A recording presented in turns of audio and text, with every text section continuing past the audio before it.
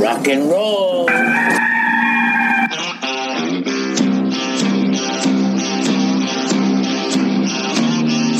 It's your daily dose of all things Gamecocks on the Inside the Gamecocks podcast. Here's J.C. Sherbert. It's the Inside the Gamecocks podcast. J.C. Sherbert here with you. Tuesday, September 8th. Hope everyone had a wonderful Labor Day weekend. Lots to get to.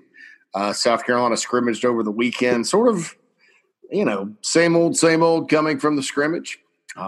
Checking with some contacts. It was better than expected yet again.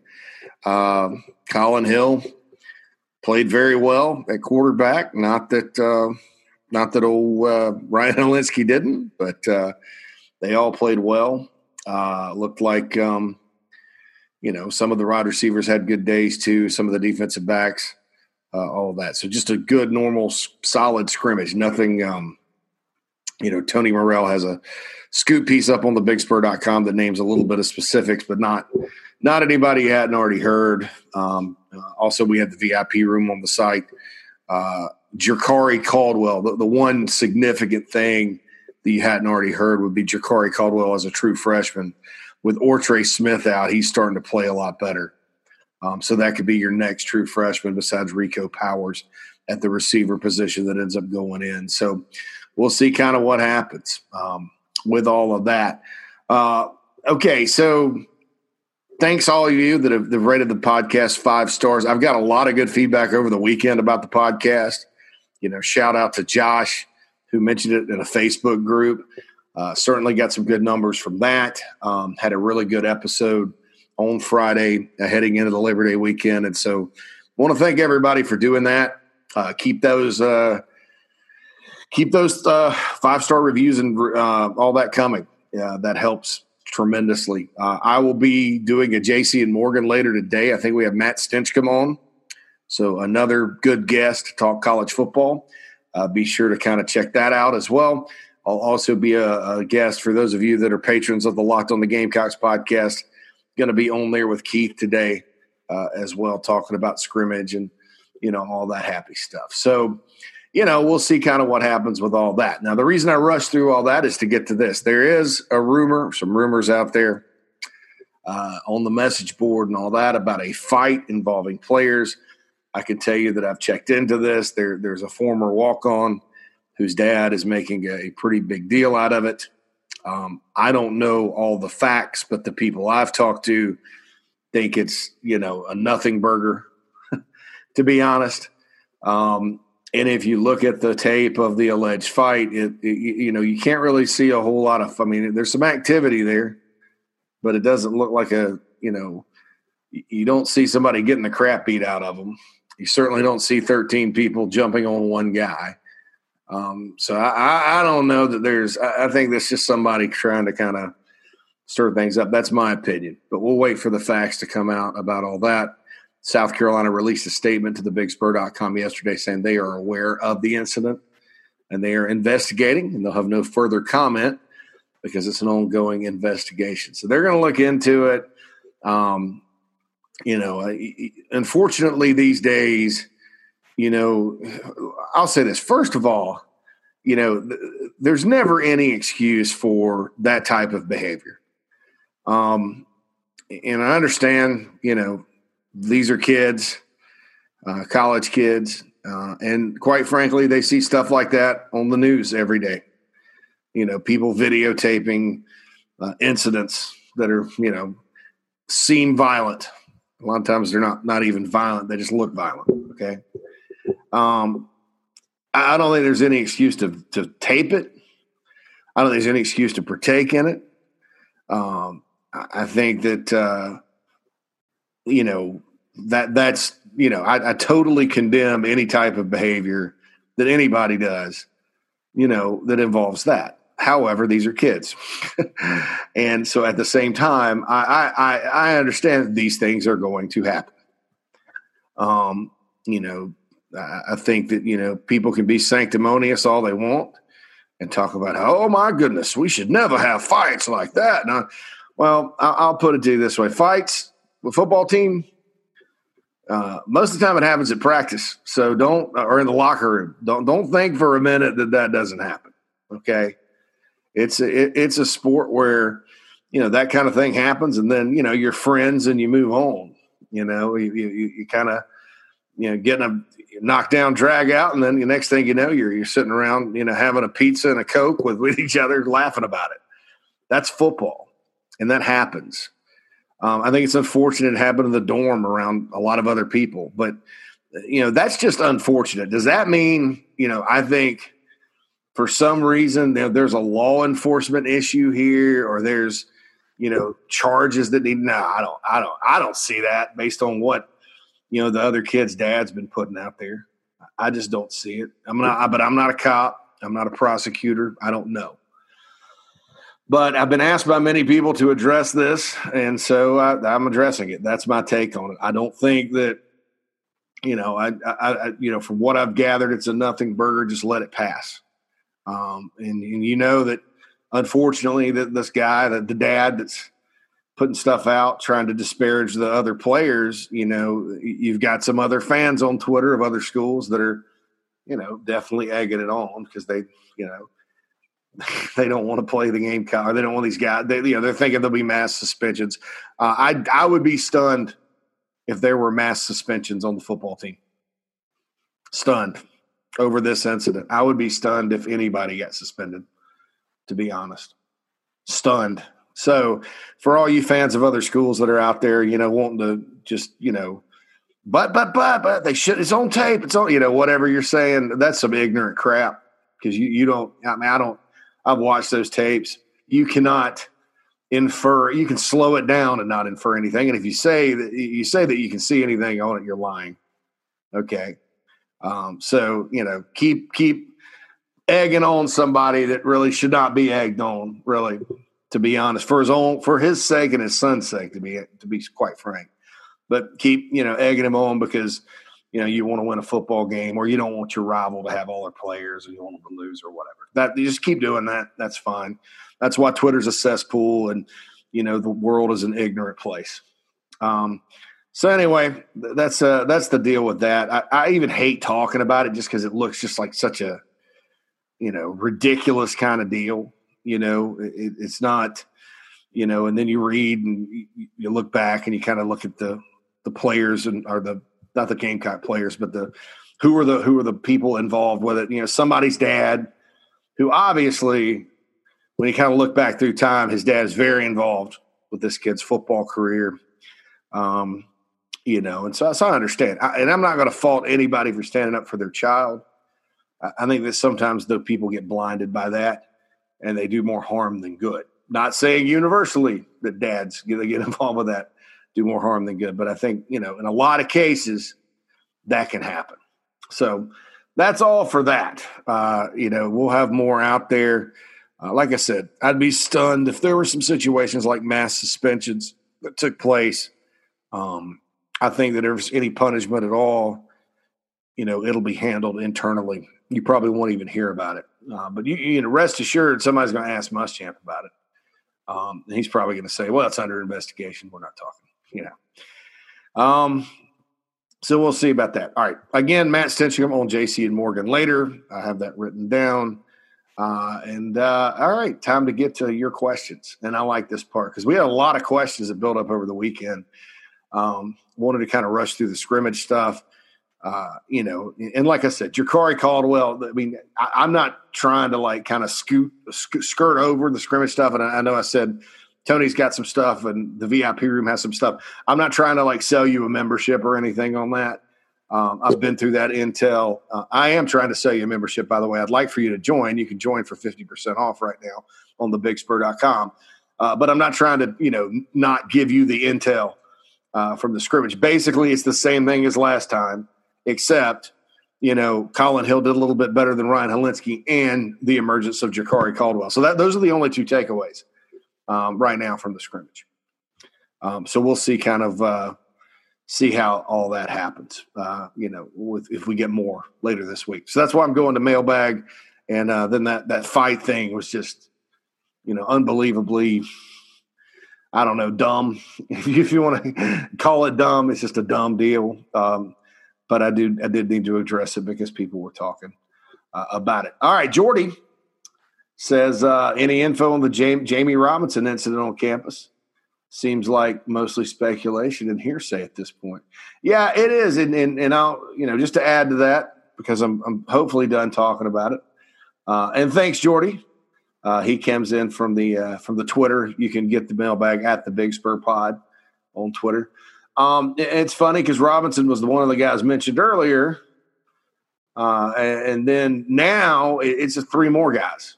So the story keeps changing, at least according to the accusatory Twitter account. Let's just call it that. So it was Jamie first, all Jamie. He was the guy that got mentioned. And then now it's like, it's another guy. So, that when things like that happen and you're trying to indict 13 people from Twitter, how dumb does that sound? With a printout and an interview, through the media, probably should have your number one guy. If you have a number one target, you probably should have that guy, involved at all times. But now his name's disappeared and it's three other guys. So I wouldn't worry about that. Thanks for the question though, Jordy, and I'm glad I read yours first, and now I can go on to different subjects. Gamecock Frontier says, could Adam Prentice get some carries in the run game given the depth at running back and with Lloyd out for the season? I think his carries, Frontier, are going to be about the same as they would have been with Lloyd. There are things in the playbook that give him the ball. It's kind of one of those things that's they'll do it every now and then. And they did that at Georgia, and they did it at Colorado State. It's kind of a trademark. Now, Colorado State, they did it a little bit differently. But, can Prentice and I'll go a little further with your question with White out for now. And I think White's supposed to be back today. It's a Quandre White. With White out, and then you have, you have Lloyd obviously out. So you have three backs. If you get into an emergency situation during a game, and maybe you're trying to run out the clock and you're trying to get somebody to finish a game for you, do you put Adam Prentice in at tailback and just hand him the ball? Yeah, I would probably imagine that could be something that could happen rather than, playing somebody else. But as far as him being in the rotation, I think if you have four, that's plenty to rotate. And obviously it's better to only rotate two than four. But, in terms of like emergency situations, could he stand back there and take a handoff and be a halfback? Yeah, I definitely think he can. So we'll see kind of what happens there. And, as far as him getting a lot of carries, not sure that'll happen, but we'll see. All right, Dave says, hey, JC, with Ja'Kai and Jalen moving to right tackle and with Dylan playing both sides and Turner-Tyne at left, is it looking like Dylan at left and one of Ja'Kai or Jalen at right tackle to start now? This was something interesting that did come out of the scrimmage as well.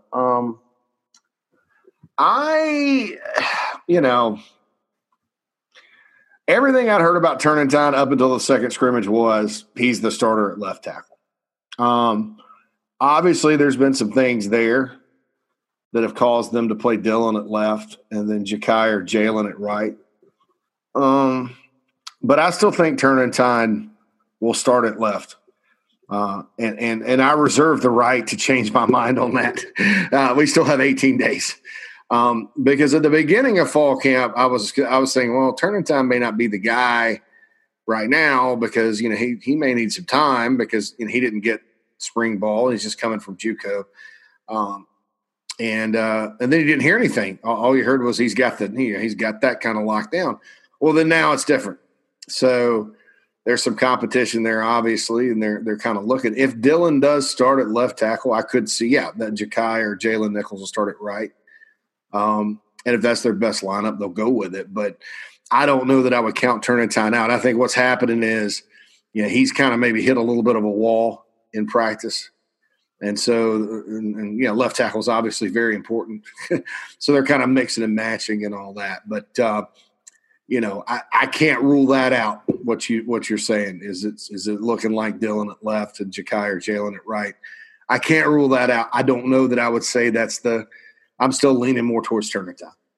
and based on things I've heard and whatnot. Now, again, that could change. And I think, and guys know, if you've listened to me over the years, I'm very high on Ja'Kai Moore. I'm very high on Jalen Nichols. I'm very high on Dylan Wonnum. And I've always been somewhat high on Jazden Turrentine. But of those four guys out of high school or junior college as it was, I was probably higher on the other three long term. And I probably still am. I mean, I think Turrentine's very intriguing because of his size and things like that. But,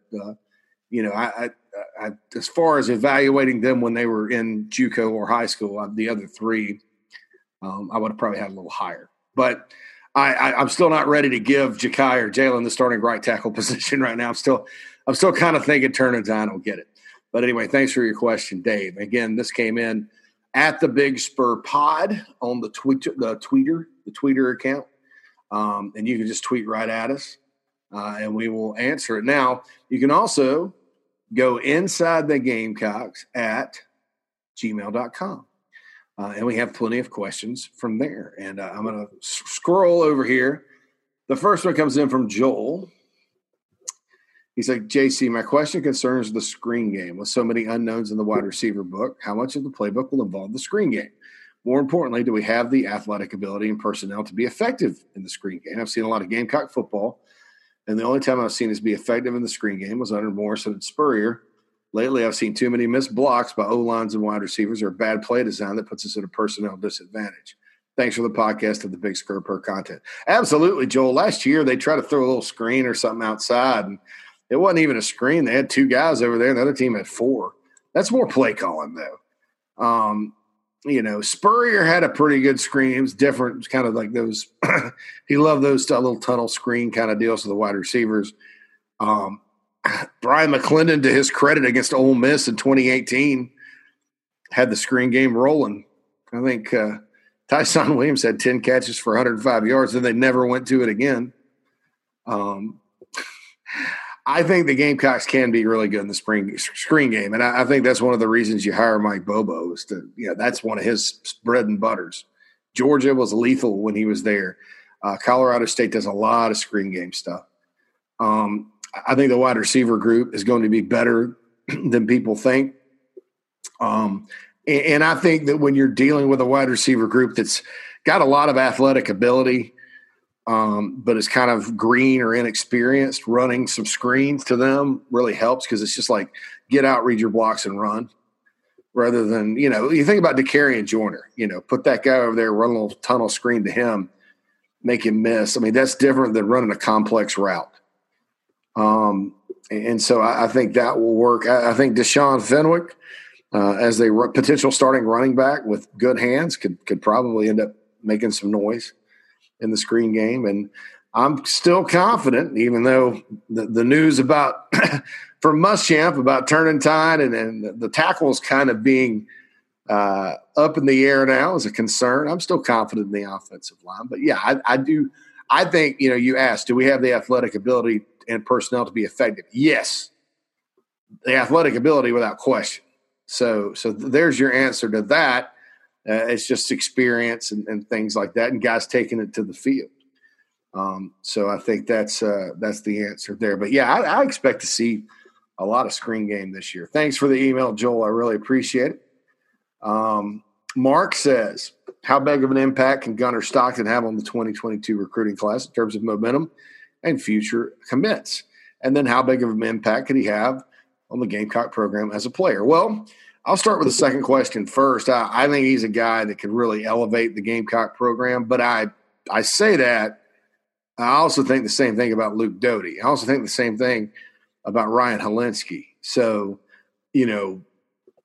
those guys all kind of have a little something about them as far as being able to elevate the program. And so, I like Stockton a lot because he's a bigger kid. He can throw, he can run, and I think those types of guys really can make some things happen in modern college football. But Luke Doty can do the same thing.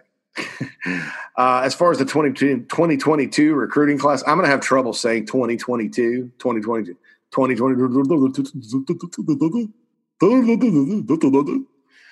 2022 recruiting class in terms of momentum and future commits. I think he's going to help the Gamecocks get in the game, and I'm just going to leave it at get in the game with some guys from Georgia and surrounding areas that he knows that maybe they wouldn't have a shot with otherwise. Now, are they going to get them? They're going to land them? It's a different story.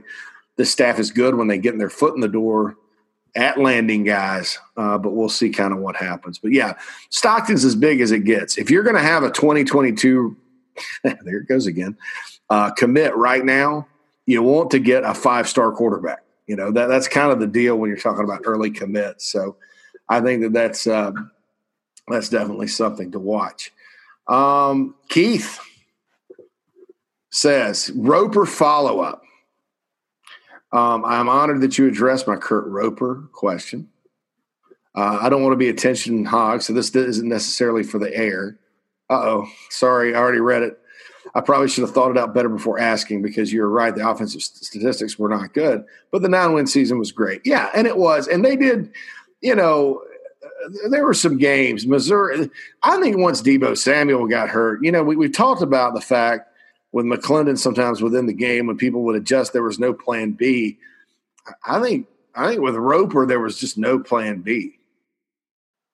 You know, Deebo gets hurt, and they're like, oh, well, you know, it's going to be pedestrian because our best player's hurt. And, you know, that's not cool either. That wasn't cool either. So, you know, we'll see. Was there some off-the-field reason why Roper was disliked and fired? No. I heard Steve Taneyhill sound like he almost wanted to say something on Eric Henry's podcast, but stopped himself before. I didn't hear that with Steve and Eric. I'm sure that's a great, you know, Eric's got a great podcast. Excuse me. And those are great guys, and they know what they're talking about. What I would say would be this, that Kurt Roper was you know, everybody liked him as far as off the field goes. They, you know, go get a beer, do whatever, you know. But and his wife was well liked by the other coaches' wives, and you know all that. His issue was he got a little intense sometimes, and it was all his players played tight because of it, and not just the quarterbacks, you know, everybody else too. So that was the deal there. If there's any other just because. But that's not why he was fired. He's fired because the offense was ineffective. I mean, you don't fire a coach because he's, you know, passionate, gets fired up and all that if what he's doing is working.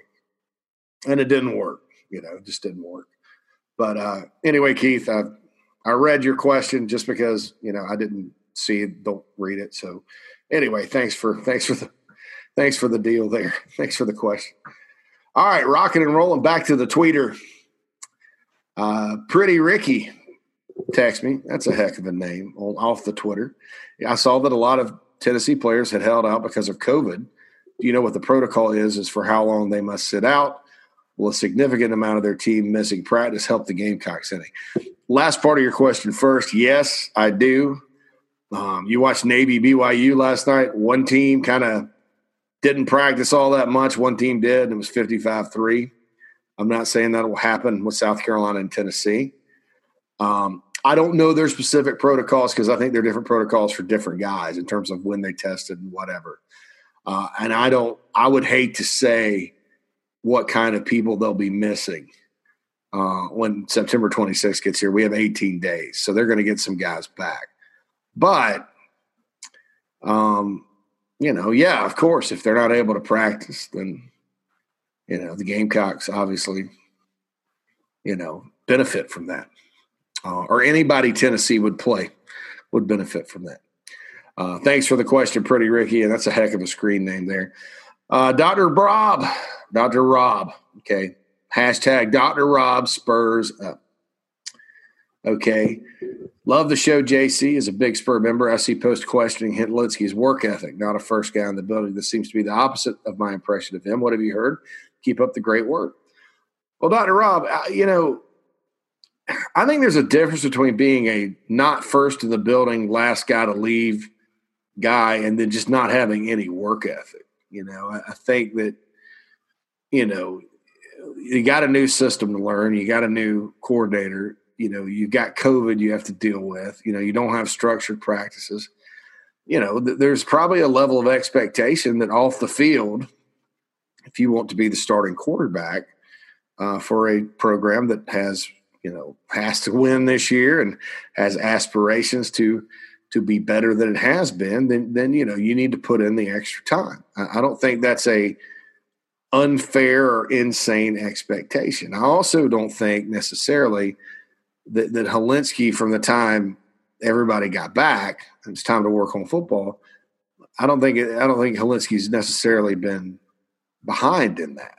I think Colin Hill's probably been better in that category. But right now they're battling it out, and it's close. And so, I think that people kind of take that and run with it sometimes. And that's not fair, I think, to Ryan Hilinski, because like I said, people just say, oh, he doesn't have good work ethic. And that's a lot different than saying, he probably could work a little harder or needs to work a little bit harder just because of the situation he's in. And I hope that explains the difference there, because I feel bad because that was reported on our site. Tony reported that. And I feel bad because I think people have taken it and run with it and acted like, somehow this kid's lazy or doesn't work, he's working exceptionally hard. And so I'm hopeful that people kind of understand that moving forward. It would help if he'd win the job. If Ryan Hilinski just wins the job, then we don't have to talk about this anymore. We just see how he does, go win the job. That would be my hope. Some people think I hope because I reported that Hill was, in the mix. And I did that because I didn't want any of you guys going, oh my God, what's wrong with Hilinski? So I kind of was trying to prepare everybody for it, because you don't want a meltdown. And I was like, well, I'll take those. So people think that I'm pulling for Colin Hill to get the job. I'd actually like it better if Hilinski won the job. Not that I'm not, Spartanburg County. I'm from Spartanburg, and Colin's from Spartanburg, and I do like to see the hometown kid do good. But, to me, with my job and my life, it would make it a lot easier if Ryan Hilinski won the job, just day to day. All right, Matt says, why is it that we have not heard much more noise on Jordan Burch since the start of fall camp? And further, is it a concern to you that Jabari Ellis and Keir Thomas are running first-team DT over Rick Sandage and Zach Pickens? From a talent standpoint, it seems pretty clear to me that Rick and Zach are the more talented players. Is this a knock on those guys simply contribute to camp that Thomas and Ellis have had? Thomas and Ellis are seniors. I agree that raw talent-wise, Rick and Zach are better talent-wise, but more than talent goes into it. You have to – play, use your technique. Tracy Rocker's very demanding. Do I think at some point Sandage and Pickens will be the starters at DT? Yes. Could it be that Thomas and Ellis start early against Tennessee? Maybe. Jabari Ellis has been probably kind of an unsung hero. We probably don't talk about him enough as far as the offseason goes. And then Keir's fifth-year guy. So I think this is one of those things where it's, they're kind of put the senior ahead of the young guys and then let the younger guys beat them out. Let the talented guys push the talented guys to earn it. So we'll see what happens. Do I think it's ideal because Ellis and Thomas are not 300-pounders to have those two guys that are undersized starting as your two tackles? No, that's not ideal to me at all.